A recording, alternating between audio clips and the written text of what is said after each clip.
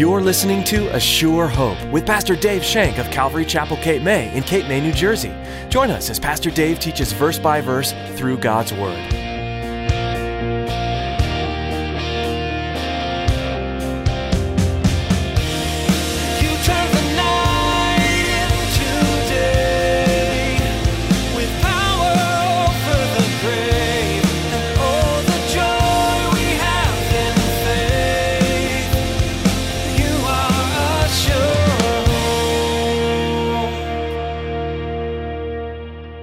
God's wrath was coming upon Saul, and anybody who was connected to Saul would die.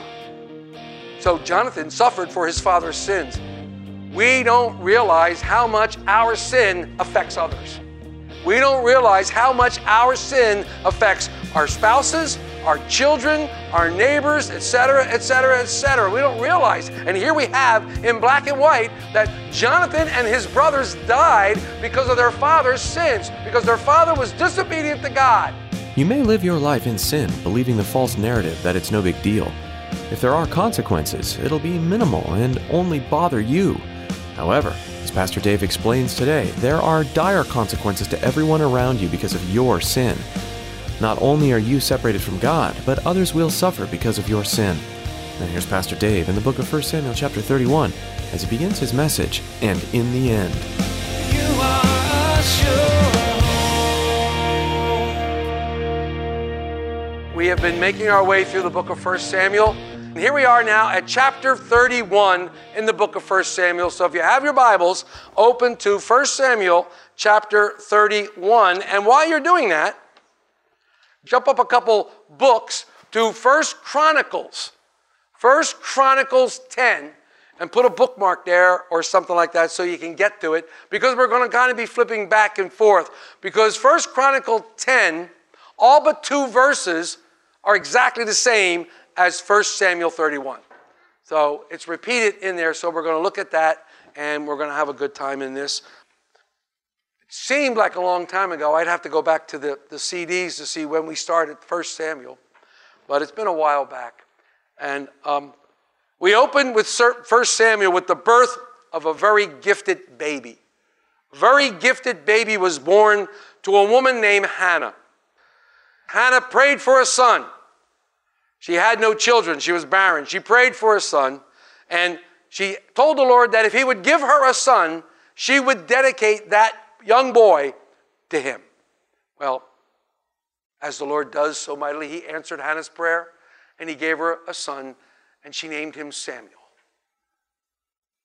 When Samuel was approximately 3 years old, being weaned from his mother, she took him to the temple and handed him over to a wicked priest by the name of Eli, because she had promised the Lord that she would do that. Eli, even being wicked, raised the child in the admonition of the Lord. And I love the fact that both Elkanah, who is Hannah's husband, and Hannah did this knowing that Eli was a wicked priest. But they did it because they trusted in the Lord. They did it because they had made a promise to the Lord. They made a vow to the Lord, and they did that. I love that about Hannah. So that's how we began this. Samuel grew to be a prophet, and he was the last in the series of judges in the nation Israel. The last in the series of judges, because the book before 1 Samuel is the book of Judges. And we went through that and looked at all the different judges that the Lord would supply. And remember the problem. The problem during that time was every man was doing right with what they thought in their own eyes. They weren't following God. So Samuel grows up. He becomes a prophet. And he starts to prophesy. But the people reject Samuel. They reject him as prophet. They reject him, and they wanted a king like everybody else. When the people demanded a king, God chose a man named Saul. He gave the people that which they wanted, a king. He didn't want them to have a king because he was their king. He wanted Israel to be a theocracy, which means God controlled. But he gave them a monarchy because that's what they wanted. He even told them what would happen if they had a king, how bad things would get. But they still wanted a king. Samuel thought they were rejecting him. And Samuel went to God, and God said, no, Samuel, they're rejecting me. They're rejecting me. So Israel got their king. And as we studied, Saul's main problem was the fact that he had no spiritual foundation. He didn't even know that the prophet lived several miles from him. He had no idea what the prophet was or who the prophet was. Saul had absolutely no relationship with God whatsoever. God gave Israel what they wanted, an earthly king. And God would use this to show Israel just how bad and how weak and how horrible things can be without him in their lives. Even though Saul was the tallest man in Israel, that's what it said in the scriptures, he was head and shoulders above everybody else, he had no relationship with God. No relationship with God. But still, God blessed him. God blessed him. God told him that he would pour out his blessing upon him. He would show him kindness. He would show him grace. God told him that he would empower him, and he did empower him by the Holy Spirit. The Holy Spirit came upon Saul and empowered him. God said, I will provide for you always. I will never leave nor forsake you. He gave all those promises to Saul. Saul started out great, but he finished pretty badly. Saul had a great start, but he finished badly. His prideful disobedience to God's commands left him miserable, depressed, and he grew further and further and further away from God. And this is what happens when we're disobedient to God. When we become disobedient to God because of our pride, because of our self-will, because of our sin that so easily ensnares us, we are drawn further and further and further away from God. And we wonder why when we cry out to God, he doesn't hear us. Because we choose to live in our sin. We choose to live in disobedience. As Saul continued to harden his heart towards the things of God, he slipped slowly down that slippery slope altogether to backsliding completely away from the Lord. And eventually, because he refused to obey the command of God, God took the kingdom away from him. God removed the kingdom away from him. The Spirit departed from Saul. And we saw last time we studied that even though Saul cried out to God, he didn't answer him. He didn't answer him. It's a sad commentary. And I love this, what Spurgeon said about Saul. Quote, I know of no more unhappy character in the Bible than Saul when God had departed from him. Unquote. Can you imagine the pain knowing that God had departed? Horrible feeling. Enter a young man by the name of David. A man after God's own heart. A shepherd, despised by his family, not looked upon, but loved by God because he loved God. He loved God. See, David didn't create Saul's problems, but David revealed Saul's problems to the nation and to God. Saul's insecurity got the best of him when David came on the scene. He couldn't tolerate the competition which was in his own mind. David was faithfully serving him. David was faithfully serving Saul. He was a good steward. He was faithfully serving God and Saul. Did everything Saul had commanded him to do. Won battle after battle after battle for Saul. But Saul's mind created something. The more the people loved and honored David for his great victories, the more Saul sank into a paranoid state of consciousness. He became double-minded and unstable. Double-minded and unstable, always thinking that people were out to get him when all David wanted to do was to see Israel prosper. That's all he wanted to do. Saul's paranoia grew to the point that at one moment, he threw a spear at David, missing his head by inches. The next minute, he would weep in David's presence. Oh, David, I love you so much. I love you so much. This was false. This was all fake.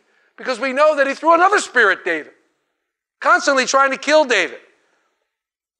Most of the scholars that we read and study believe that it was one thing and one thing only that brought Saul down. Pride. Pride. Pride comes before a fall. Pride. A prideful heart. Oh my gosh. Whew. Pride brings a lot of us down. Pride can bring you down from the highest of heights and put you at the lowest of lows.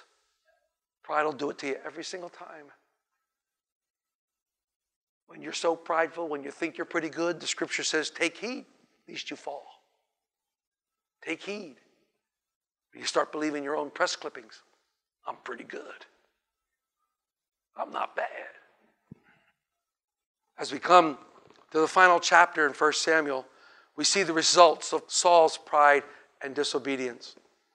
Like I said, Saul began his career by being a conquering hero. He went out and he won battles for Israel. He was a national hero. He had great success on the battlefield. And people used to make up songs about him. Before David came along, they said, Saul has slain his thousands. Yay! And they loved him. The last time we saw Saul, he was afraid and had a trembling heart. He was seeking the help of a medium for direction in the battle that was coming. You can find that in 1 Samuel 28. He went to a medium. Why? Because God wouldn't answer him. But the wild thing about it is God does answer him through a medium. Because the medium conjures up Samuel. And Samuel comes back and he lays one on him. He lays one on really bad that he and his children are going to die the very next day. But this was an indication of just how far Saul had fallen away from God. How far we can fall away from God. We start looking at other things. We start looking at the world for the answers instead of looking to the Lord. We think the world has the answer to all our problems. Go into any bookstore and go to the self-help section. It's a separate wing now. They have a separate wing in the bookstore of self-help. And there are rows after rows after rows after rows after rows of all these self-help books. And everybody has their own way. Lose weight this way. Get pretty that way. Get smart. Get this. Get that. It's all the world, Jay. It's all bunk. We have the greatest self-help book ever written. And in this is everything we need for life and godliness right here in this book. And this gives us everything that we could need to possibly live the life that God has chosen for us to live.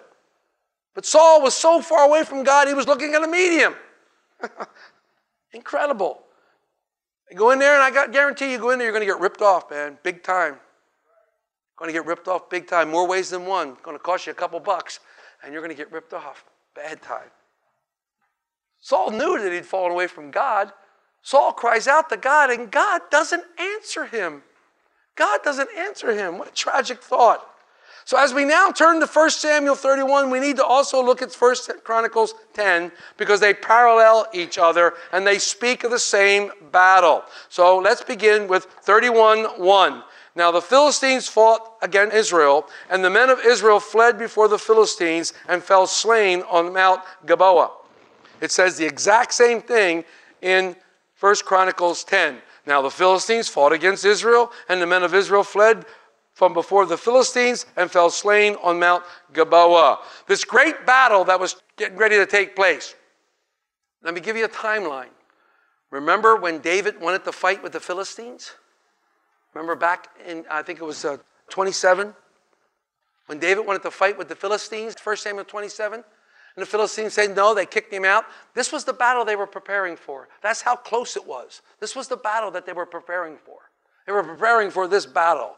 And we see that the Saul soldiers were no match for the Philistines. The Philistines had a regular army. They had a regular army. They had all kinds of troops that outnumbered the Israelites. They had many, many chariots that which they could swoop down. They had perfect archers. They were outnumbered and they were outclassed. And what happened is the men on the battlefield of Israel, they either ran away or they died. They either ran away or they died. So we have this story coming up. They deserted. They ran away. They fled. Let's read 2-6.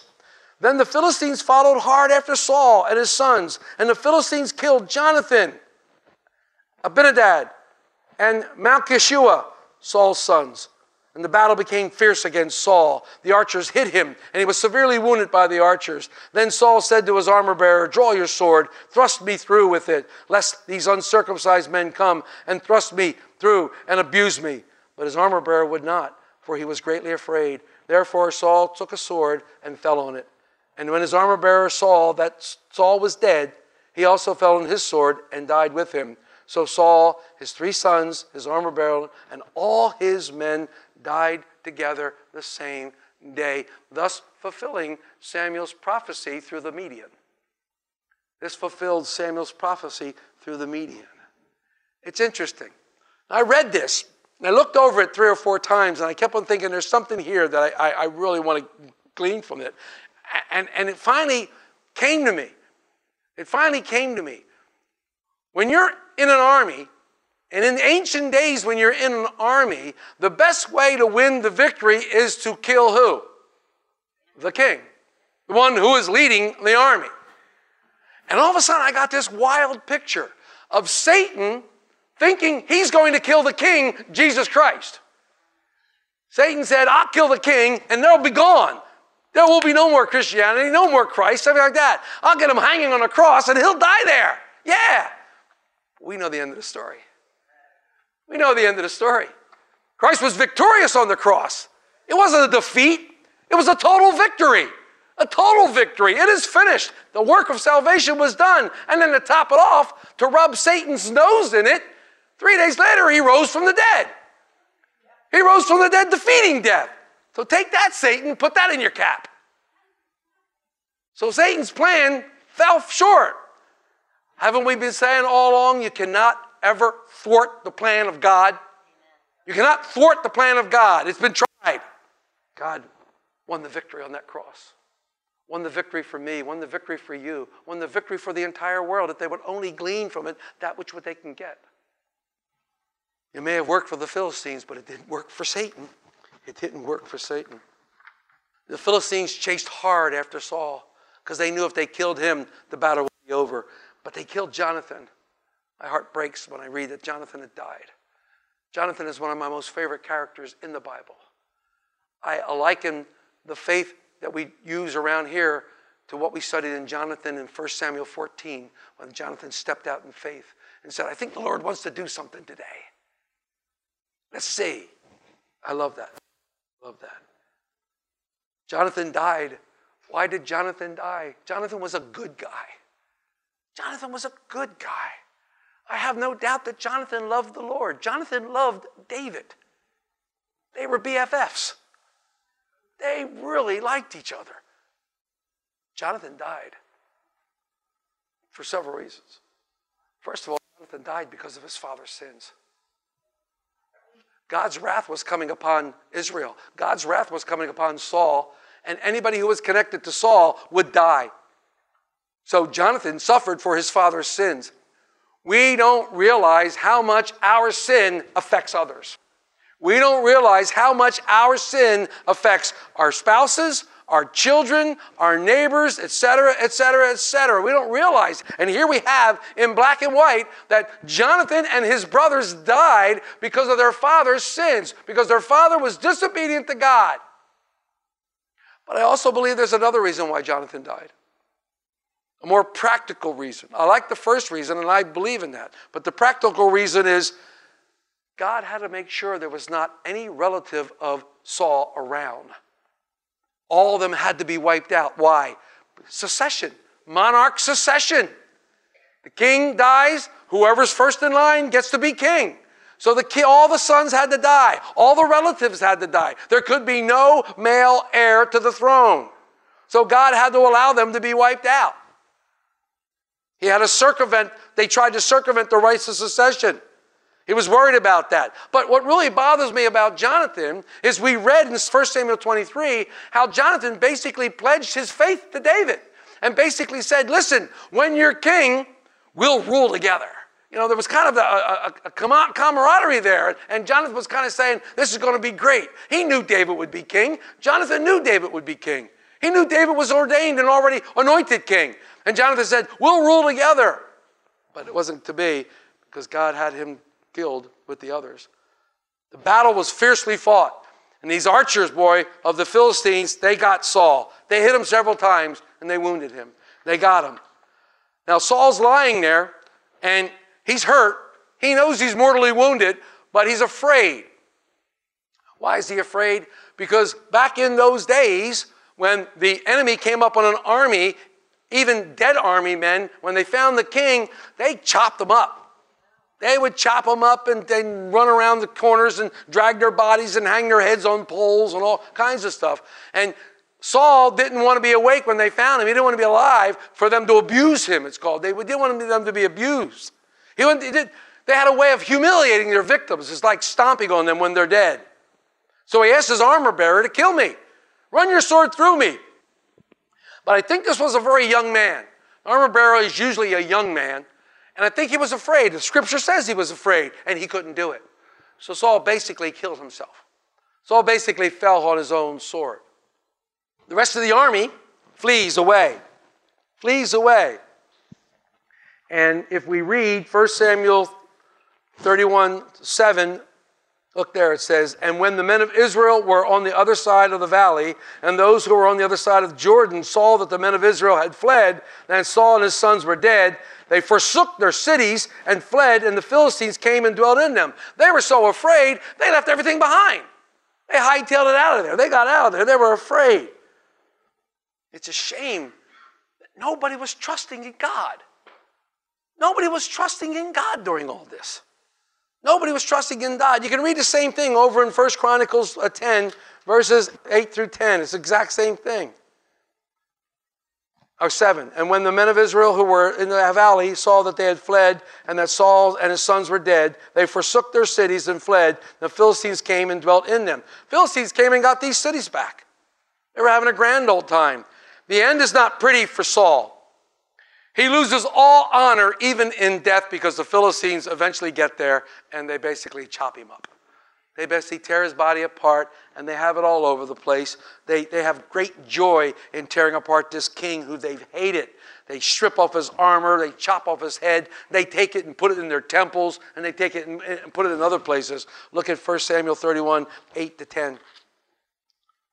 So it happened the next day when the Philistines came to strip the slain that they found Saul and his 3 sons fallen on Mount Gilboa. And they cut off his head, stripped off his armor, and sent word throughout the land of the Philistines to proclaim in the temple of their idols and among the people. Then they put his armor in the temple of the Ashtoreth, and they fastened his body to the wall of Bethshan. They abused him. All to see. It was a great time for the Philistines. They were hooting and hollering and having a great time. This was wonderful. They defeated Israel, their dreaded enemy.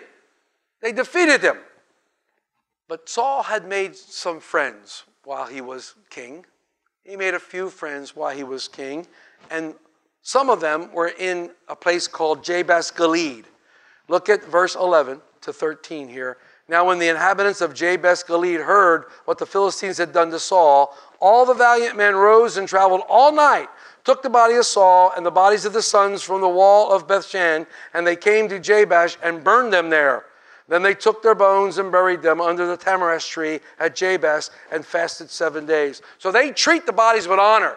They go pick them up. They go pick them up and they take them back. They heard. Their hearts were stirred with compassion. Because if you remember in 1 Samuel 11, one of the things that Saul did 40 years earlier, he delivered Jabes Gilead from the hand of the Amorites. And they never forgot it. It was almost like, thank you for giving us our freedom. We're going to honor you in your death.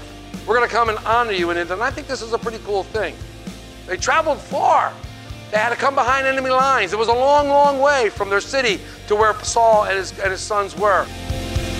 You are a sure hope. Although our time is coming to a close for the day, you don't have to stop studying God's Word. Feel free to read ahead in the book of 1 Samuel and find more teachings from this series online at AssureHopeRadio.com. All of Pastor Dave's messages are available to download for free. You can even subscribe to our podcast on iTunes to have updated messages sent right to your computer or phone. Find links at our website. Again, that's AssureHopeRadio.com. While we'd like to invite you to join us in person for church at Calvary Chapel, Cape May, right now we're following the Lord's guidance and remaining closed.